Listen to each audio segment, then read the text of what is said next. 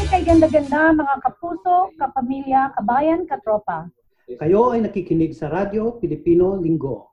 Hatid ng Radyo Pilipino sa himpilang 103.1 FM.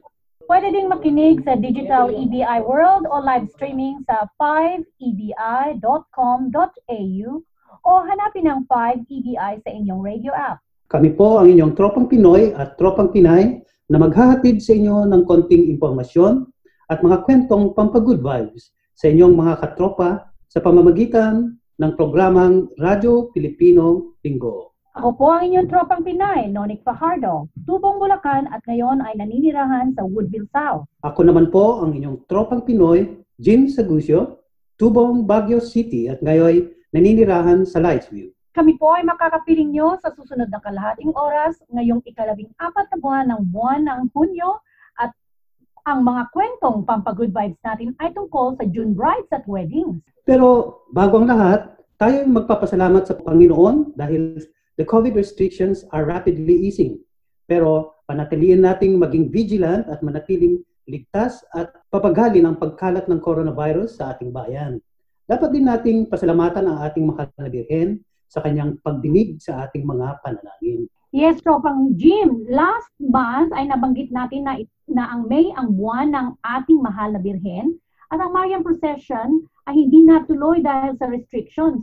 Ito ay nakalaan sa Mother of Perpetual Help. Kaya bago ang ating kwentuhan ay nais nating makapanayam ang organizer ng Traveling Mother of Perpetual Help dito sa Adelaide.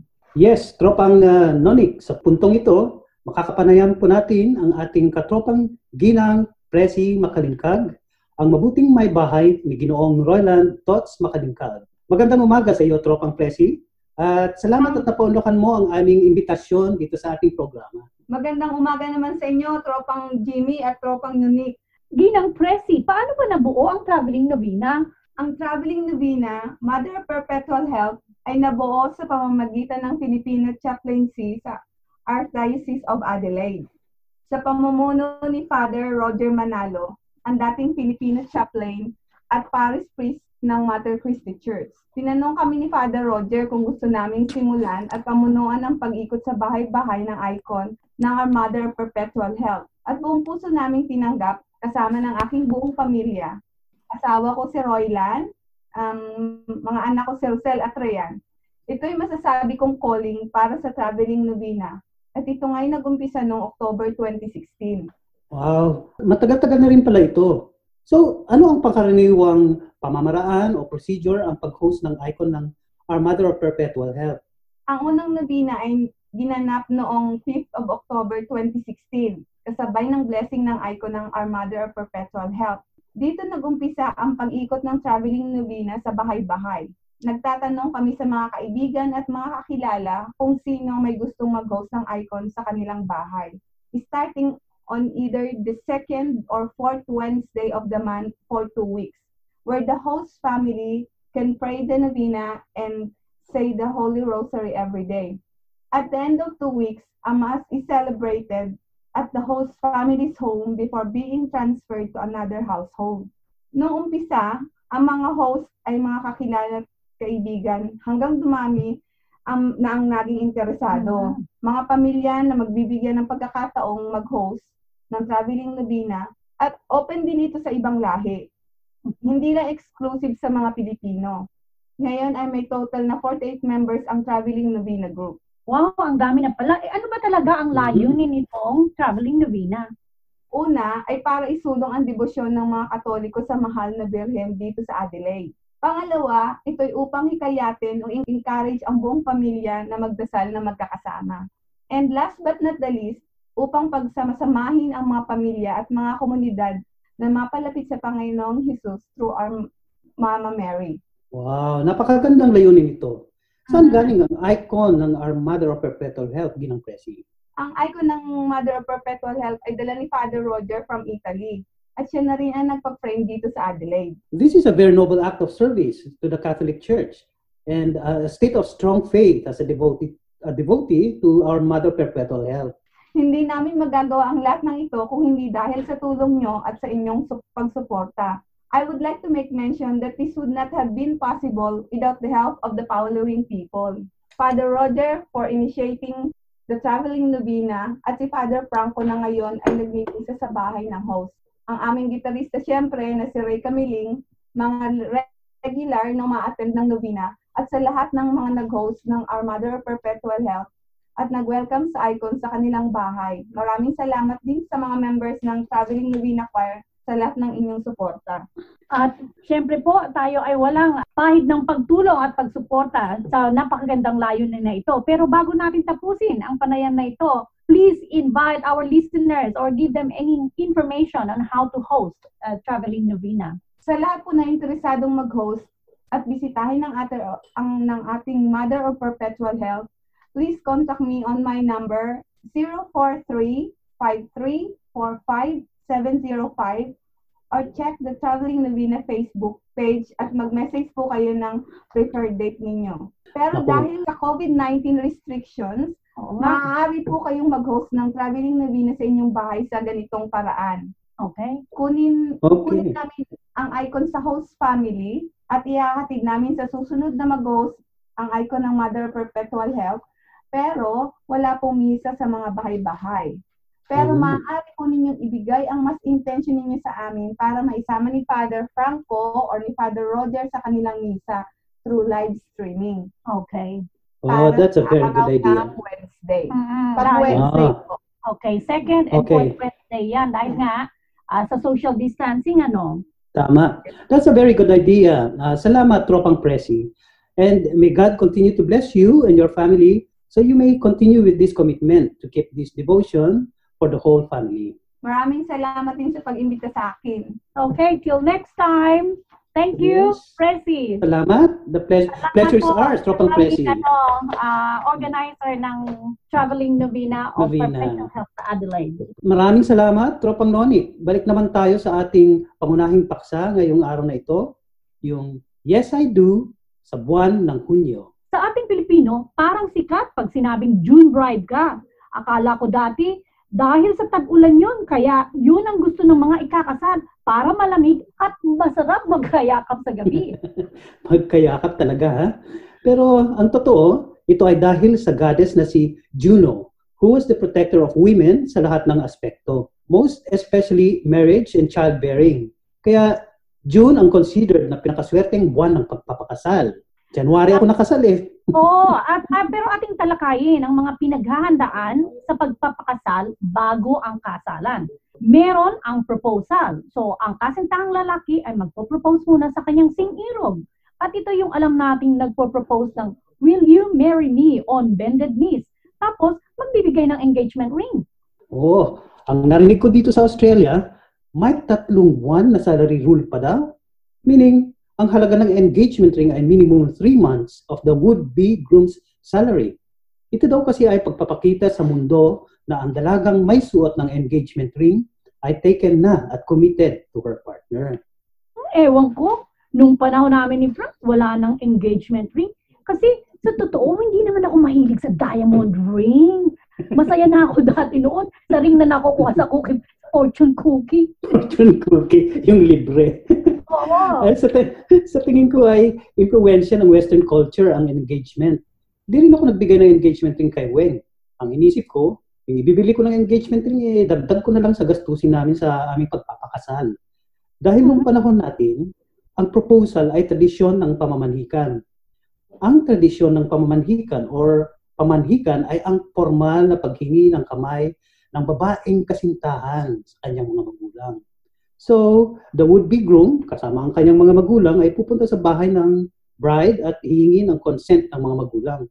Usually, naghahanda ang pamilya ng bride-to-be at marami ding handang pagkain ng pamilya ng groom. Ay naku, ito ay medyo nakaka-nervyos kasi usually ito ang first time na magkikita at magkakakilala ang mga magulang ng mga ikakasal. Puwera na lang kung magkapit-bahay ang magkasintahan tulong nung kakilala nating Reyes Copon. Pero alam mo, ang daming usapin tungkol sa preparasyon sa kasal. Siyempre, una na ang date ng kasal. Ang panghiinoon, dapat ang kasal ay itapat sa full moon. Ito daw ay promise of increased wealth or a happy marriage. That's right. Pero ngayon, Ang unang kino-consider ay ang weather. Kailangang maganda ang panahon. Kaya dito sa Australia, ang pinaka-popular months ay from, I think, November to March. Yes. Hindi masyadong malamig. Oo, at maalala ko pa, pag nagpakasal ka sa simbahan sa Pilipinas, may canonical interview pa at pre-can seminars. Di ba may marriage banns pa? Yes. Oo, yung kung saan ipopost sa parish bulletin board o i-announce yung pangalan ng mga ikakasal ng 3 consecutive Sundays para i-clarify na ang planong pagpapakasal ay parehong single.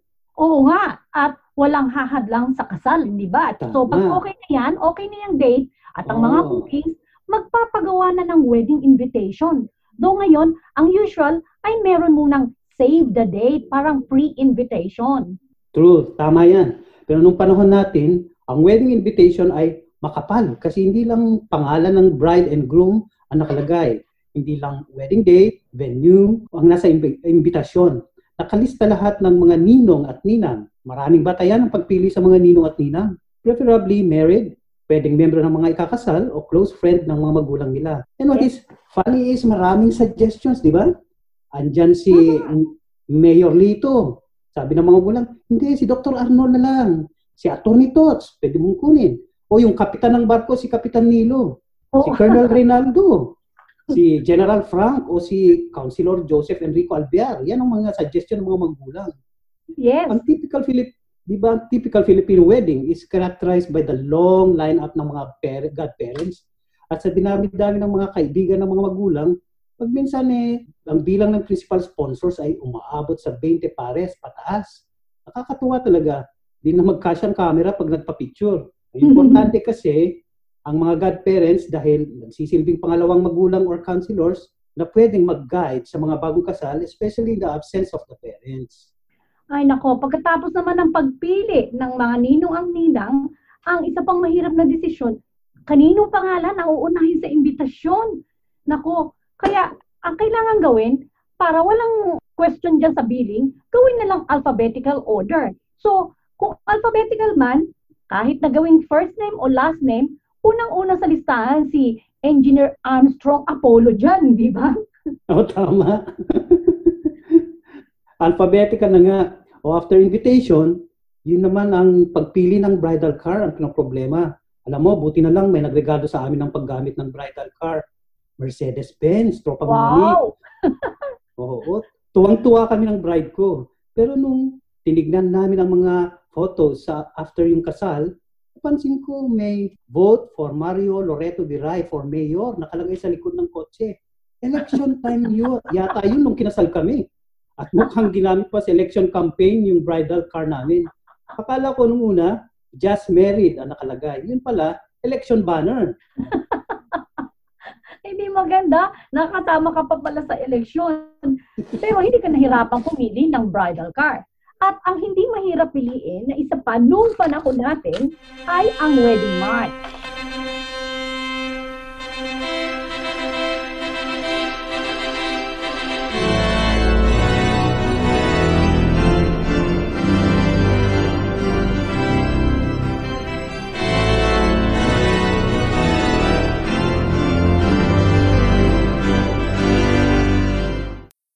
Yes, wala nang iisipin o pipiliin. Ito ang traditional na wedding march. Ang mga millennial ngayon, ang hirap mag-decide dahil sa daming love songs na pagpipilian. Pero usually, mga theme songs na ng bride and groom ang pinatutugtog. Oo, nung kinasal yung anak namin, ang music nila ay yung kay Ed Sheeran na kantang Perfect. Surprisingly na-appreciate ko. Oh, hindi tulad nung kasal ko nung narinig ko na yung dandaran, dandaran. Nang ininip na ako ng nervyos.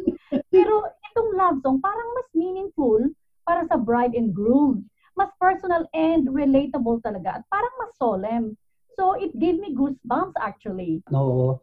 At traditionally nga, sa ating mga Katoliko ay sa simbahan ang ceremony. Pero sa panahon ngayon, ang pagdiwang ng kasal ay hindi lang sa simbahan, kundi sa beach o sa garden dahil hindi na pari ang nag-o-officiate, kundi ang wedding celebrant. Dito sa South Australia yata maraming sa winery na ang venue, di ba? Oo, meron din nga sa museum or library. Very imaginative na ngayon. Ang dami kasing scenic landscapes na magandang gawing venue para sa special day ng couples. Kaya nga parang gusto kong magpakasal ulit eh. Pwede naman. Ano bang gusto mong patugtugin kung sakali? Pwede bang mag-request ako ng music? Dedicated ko ito para sa ating mga kaibigan. May kumare and kumpare, Marisa and Chris Bulayungan na nagse-celebrate sila ng 36th wedding anniversary last 2nd of June. Also to Bernadette and Ray Camiling on their 26th year anniversary, June 4. At nagpapabati din sina Roland and Edith Alburer and Edith Tolentino Fabriquela. At napahabol pa, happy June birthday kina Maricoy Anton and Iki. Happy birthday sa inyo. Ayan, nabanggit ko na mga pangalan nyo ha. Maligayang kaarawan po kay Aling Mitring, June 21, at sa kaibigan kong si Dang Baraceros. Thank you po. At sa lahat ng ating tagapakinig, this song is heartily dedicated to you all.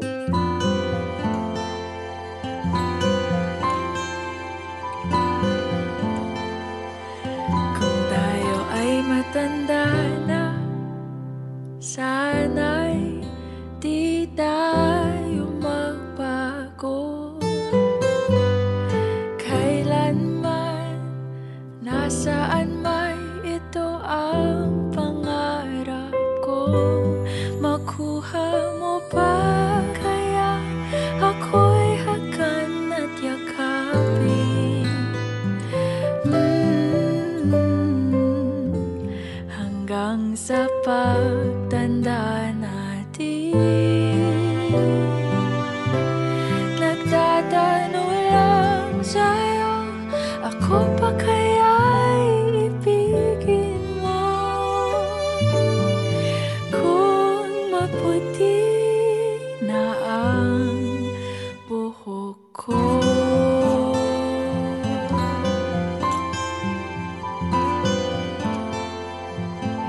Pagdating ng araw, ang iyong buhok ay puputi na rin. Sabay tayo mangangarap ng nakaraan natin. Ang nakalipas ay ibabalik natin.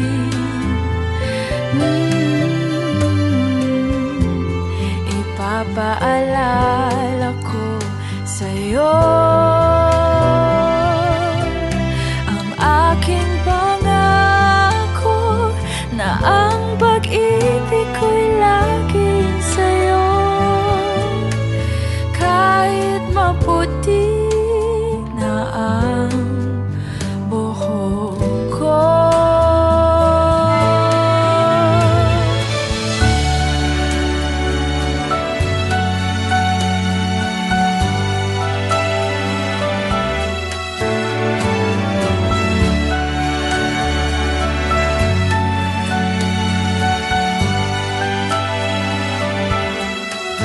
Ang nakalipas ay babalik natin. Ipapaalala ko sa'yo ang aking pangako na ang pag-ibig ko'y laging sa'yo. Kahit maputi na ang buhok ko, kahit maputi na ang buhok ko.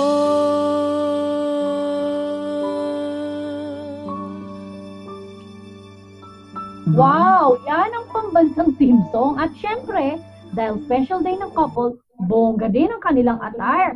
Ang bride, syempre, ang bridal gown ay over the top dahil siya dapat ang prettiest woman of the day. Ganon din naman ang groom, either nakabarong Tagalog o suit, which is traditionally worn with a long tie or matching vest. O kaya tuxedo na rin, which is worn with bow ties and a vest. Well, naalala ko yung kaibigan kong si Danny. Lagi lang yung nakasando at shorts. Pero nung kinasal siya kay Linda, abay kay gwapo-gwapo, naligo at nakabarong na kusi, mukhang kay bango-bango. Kilala ko yata mga yan. Pero Simple and elegant. Yan yata ang napag-usapan namin ni Wen nung kinasal kami. I wore the traditional Barong Tagalog while my lovely bride then wore a very simple but refined all-white gown na napili niya from a fashion book yata yun, na pinatahi especially for the occasion. Peach naman ang napili niyang motif. Nung panahon natin, ang gown ay sadyang patahi at usually ay puti or beige, di ba? Pero ngayon, meron nang nagsusot ng iba-ibang kulay. Meron nga akong nakitang wedding, gothic ang motif. Alam mo kung bakit? Business pala nila ay funeral parlor. Kaya black pati wedding gown. Pero ang tingin ko, lahat ng grooms are dashing at lahat ng brides are all stunning on their wedding day. O basta kahit ano, basta masaya ang bride and groom. Hindi ba? Yun ang wedding gown ni Marian Rivera. Asawa ng ex kong si Ding Dong Dantes.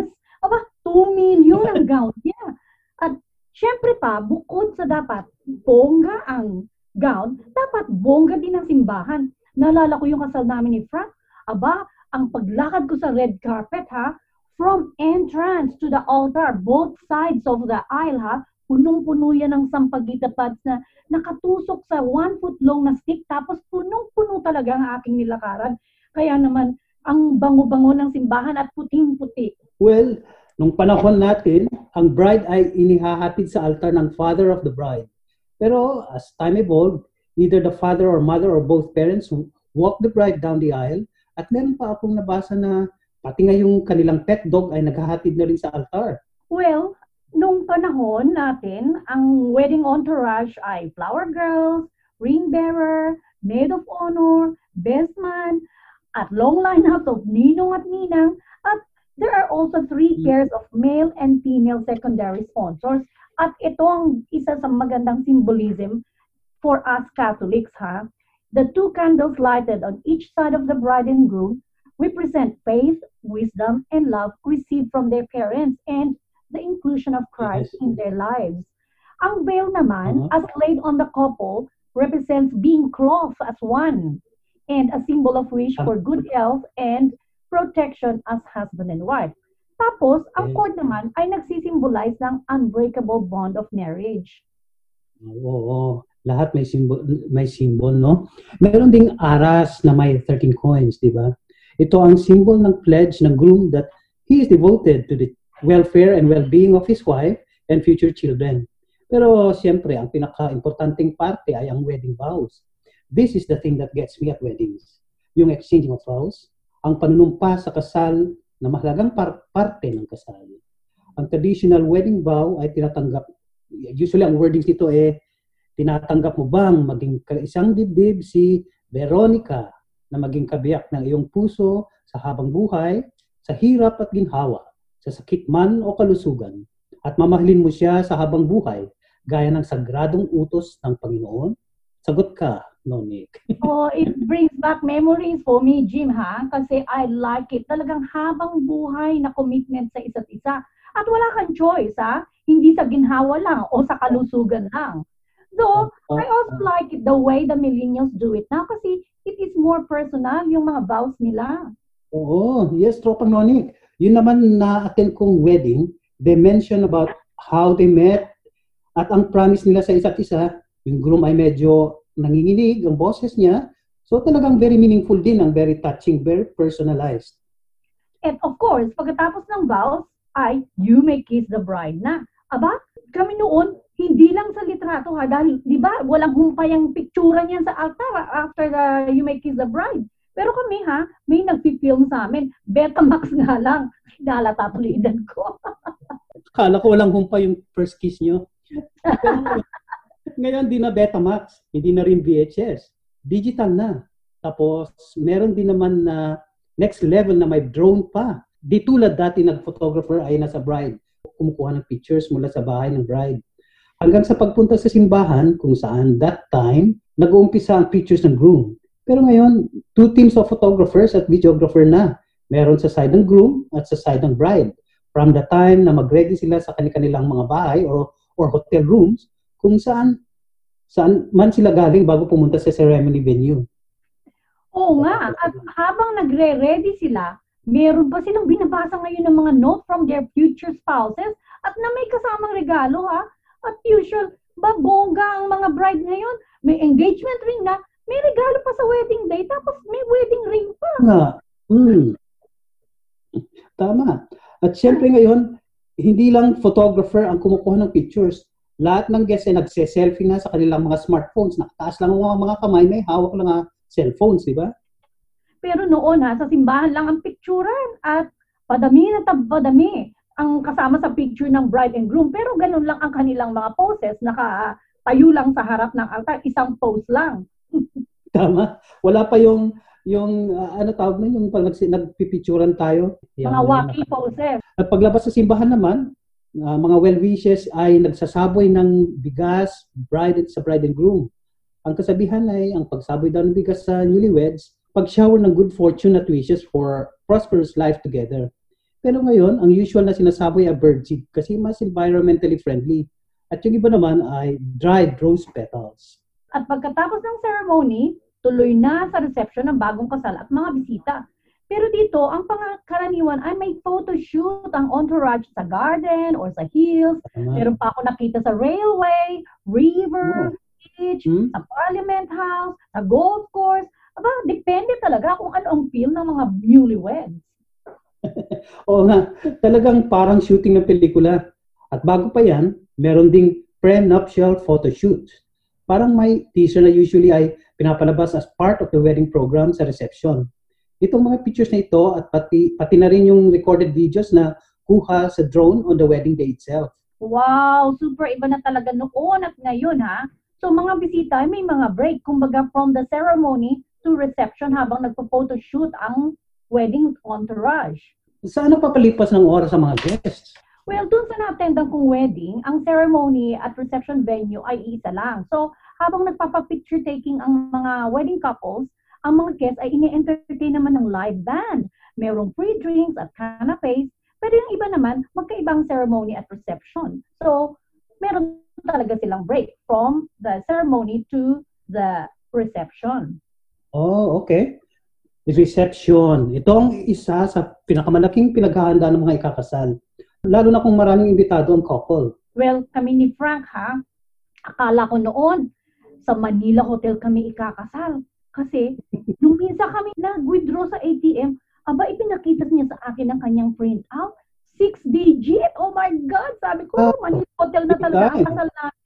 Pero, sabi niya, hindi daw kanya yun, napulot lang niya. Ipinakita sa akin ang totoong printout. Nakalagay 10:30. Akala ko oras ng printout, yung pala ang balance. Ay, nako. Kaya ayun, pero nag-ipon naman kami bago talaga kami kinasal. At to his credit, mabilis siyang nakapag-ipon para naman maging maganda rin ang aming reception. Maganda yun. Oh. So, pagkatapos ng ceremony ay reception na. Ang natatandaan ko noon, pagdating sa reception, nandoon na ang bride and groom at nagwe-welcome ng mga guests habang inaabot ng mga guests ang regalo at sobre. Pero ngayon, nauuna ang mga guests. Tapos, may parade ang entourage at huli sa march ang newlyweds. Which I think is very nice way of welcoming the newlyweds. Tapos, usually ay masaya ang tugtog. Oh, yes. Pero ang uso noon, usually, ang reception ay dinner o minsan naman lunch kung umaga ang kasal.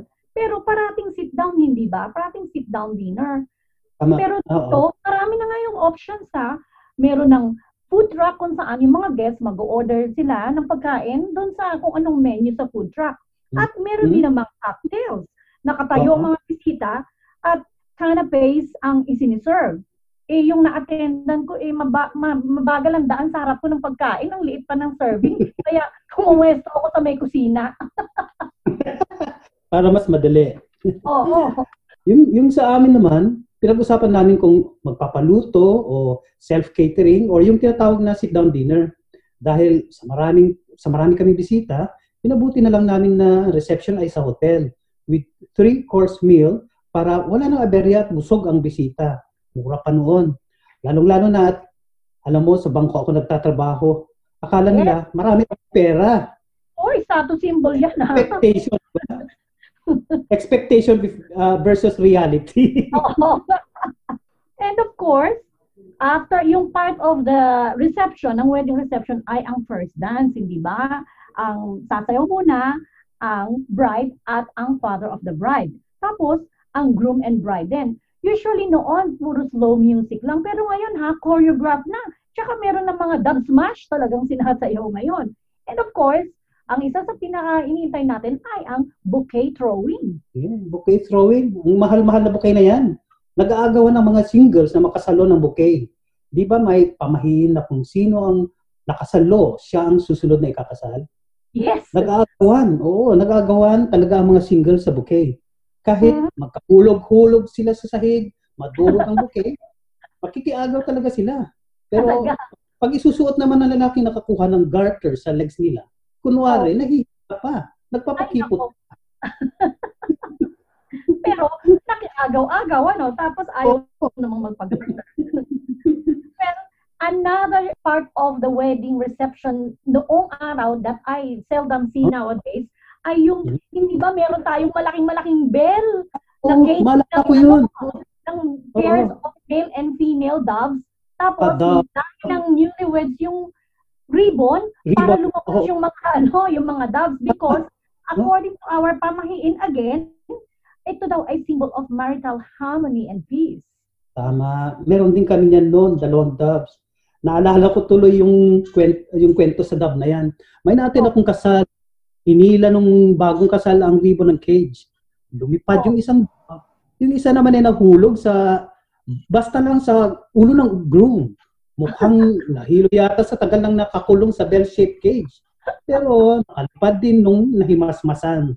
Ito after nagkwento sa dove, ang pinakamasaya naman after the reception ends, hindi alam ko yan. Honeymoon na yan. Hindi. Ikaw naman, honeymoon mamaya na yun. Later pa yun. Ibig ko sabihin ba yung bang opening of gifts? May bubuksang gift for pictorial. Ay, oo nga pala. Tapos pagbukas, harinola pala. Or sa English, alam mo ba nalaman ko ng English ng harinola chamber pot. Oh, chamber pot. Ang harinola pala, swerte pala ito sa Pilipinas. Oo. Unang siguro. Which it is believed na ang harinola daw na binigay sa newlyweds, it will bring good luck to the newlyweds. Ano naman ang good luck doon sa wiwi pot? Anyway, basta i-research natin yan. Oo. Pero ganun nga noon, talagang pipicturan pa yung pagbubukas ng regalo. At nagkakadoble-doble ang regalo. Kami nga, 5 wall clock yata yung amin natin. Maraming ang doble-doble ng mga regalo. Na may natanggap ka pang Buddha na may nakadikit na 6 o 12 pang anak. Swerte din daw yun. Yes. So, meron pang mga tradisyon kasi yan ng mga pag-good luck ng mga newlyweds. Pero pagkain natin syempre dyan sa yung masayang wedding day, ang dami-dami talagang iniintindi ng mga magpapakasal bago ang araw na yan. Pero ngayon, may mga wedding planner na pwedeng i-hire, sila nang bahalang mag-execute ng perfect wedding day of your dreams. And by the way, kung meron po kayong kailangan na MC sa kasal ninyo, Jim and I can help you. Di ba, Tropang Jim? Tama, yes, mga katropa. Nonik and I do hostings. Actually, any occasion, di ba, Tropang Nonik? Oo. My birthday, anniversaries, pwede rin divorce siguro, any events. We are available. You can contact us through our manager, handler, Miss Celia Guillermo ng Radyo Pilipino. Manager. Well, yan, mga nangangailangan ng mga hostings, nandito po kami. Well, anyway, our time to sign off has come. So, ito lang ang aking advice sa mga magpapakasal. Whatever preferences we have to make a wedding worth remembering, babalik tayo sa ultimate goal. Ultimate goal natin for getting married, which is to live happily ever after. In terms of finances, start with savings earlier in the planning stage to avoid loans or sinasabi nating utang. In short, plan ahead. It is good to identify needs versus wants, as well as negotiables and non-negotiables para smooth sailing and planning up until the wedding proper.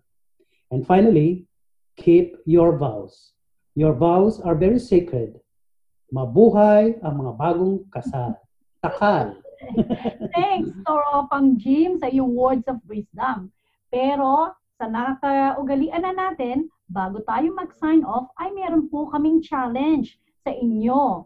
So sa mga mag-asawa at mga magpapakasal, pag dumating ang oras dahil hindi naman natin maiiwasan na kayo ay magalit o mainis sa inyong partner, lagi ninyong balikan at isipin at mag-focus doon sa magandang bagay na nagustuhan ninyo sa inyong partner kaya kayo nagpakasal. So, always keep that in your mind. Yan po ang challenge namin. Kahit mahirap gawin, doon kayo mag-focus para lagi kayong in love. Tama yan. Stay in love. Okay, Tropang Nonik, mukhang our program has come to an end for now. Para sa mga tagapakinig natin, patuloy po natin suportahan ang Radyo Pilipino. Ang ating pong schedule on air ay tuwing Huwebes, Halo-Halo Espesyal, 12:30 to 1:30 p.m. Sa araw ng Linggo, Radyo Pilipino Linggo, 8:30 to 9 o'clock ng umaga. At tuwing Biyernes naman, Barkada Radyo, 9 to 9:30 ng gabi.